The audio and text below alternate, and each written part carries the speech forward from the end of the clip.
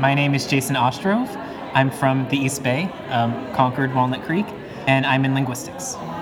What research are you presenting today at the symposium? So today I presented some of the research I've been doing on an indigenous language of Mexico called San Martin Penas Mixtec. So it's a pre-Columbian language, not related to Spanish at all. And I've been working with the speaker to figure out a good way to write it down, because there's currently no writing system. There's also thousands of speakers of it right here, right now in Santa Cruz County. And there's no real way to talk to them because most of them don't speak Spanish, because the places where it's spoken are mostly in the mountains of Mexico, places that the Spanish government, or the Mexican government, hasn't tried very hard to access.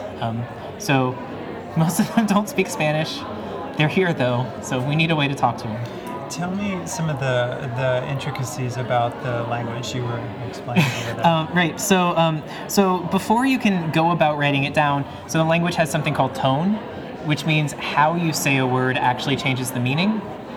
So I think the example I gave you before was Ntiaka means a boyfriend or a lover. Ntiaka means fish, and Ntiaka means plastic. You also use tone to conjugate a verb. So tachon means you gave, so it happened in the past. Tachon means you are giving, it's happening right now. Tachon, so sort of flat on the first syllable, means you will give, but tachon means you won't give, so there's a rise on the first syllable. So you sort of need to know how all of that works before you can even go about trying to write it down. So the research I presented was sort of one of the steps in figuring out the overall system. And you were saying that that it's pretty common in the world for languages to not be written at all. Yeah, so probably there are about 6,000 languages spoken. It's a little bit hard to count because what's the difference between a language and a dialect? Hell if we know. But so about 6,000. And out of those, the ones that are written by anyone besides missionaries,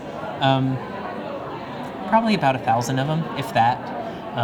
So once you get out of like the top 50 or the top 100 most spoken languages, most of them are unwritten.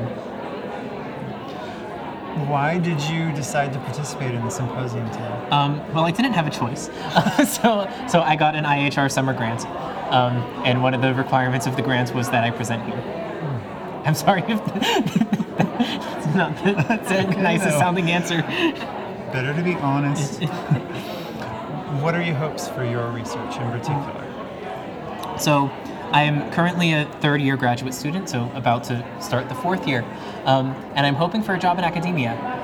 So I'm hoping, this research can help take me there on a personal level, but also this research has obvious broader impacts, and we'll be able to access this very, very underprivileged community that needs this way to write because they need it.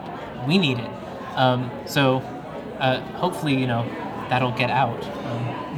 How do you see your research potentially improving the lives of people from this region living in Santa Cruz? So one thing I can say is, so when I first met with my speaker, so before the recorder was on, before I asked her to say any words in Mixtec, I just asked her what she wanted from working with me, besides getting paid, obviously.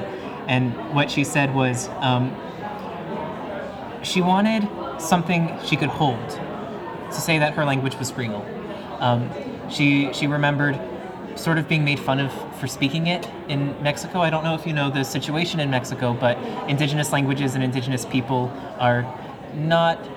don't have the most social status. It's a pretty big problem. And so a lot of that goes with the language, so being told your language doesn't have a grammar and it's useless and things like that. She said she wanted something to hold, like a dictionary, a thing, to, let people know that they're here and they're real and, they matter. What are you proudest of as a student at UCSC? Well, I'm proud that I'm able to do this. So when I was deciding to come here, it was between here or MIT, and I would not have been able to do this research at MIT.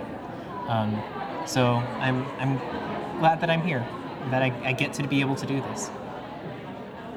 We're glad you're here too. Perfect timing.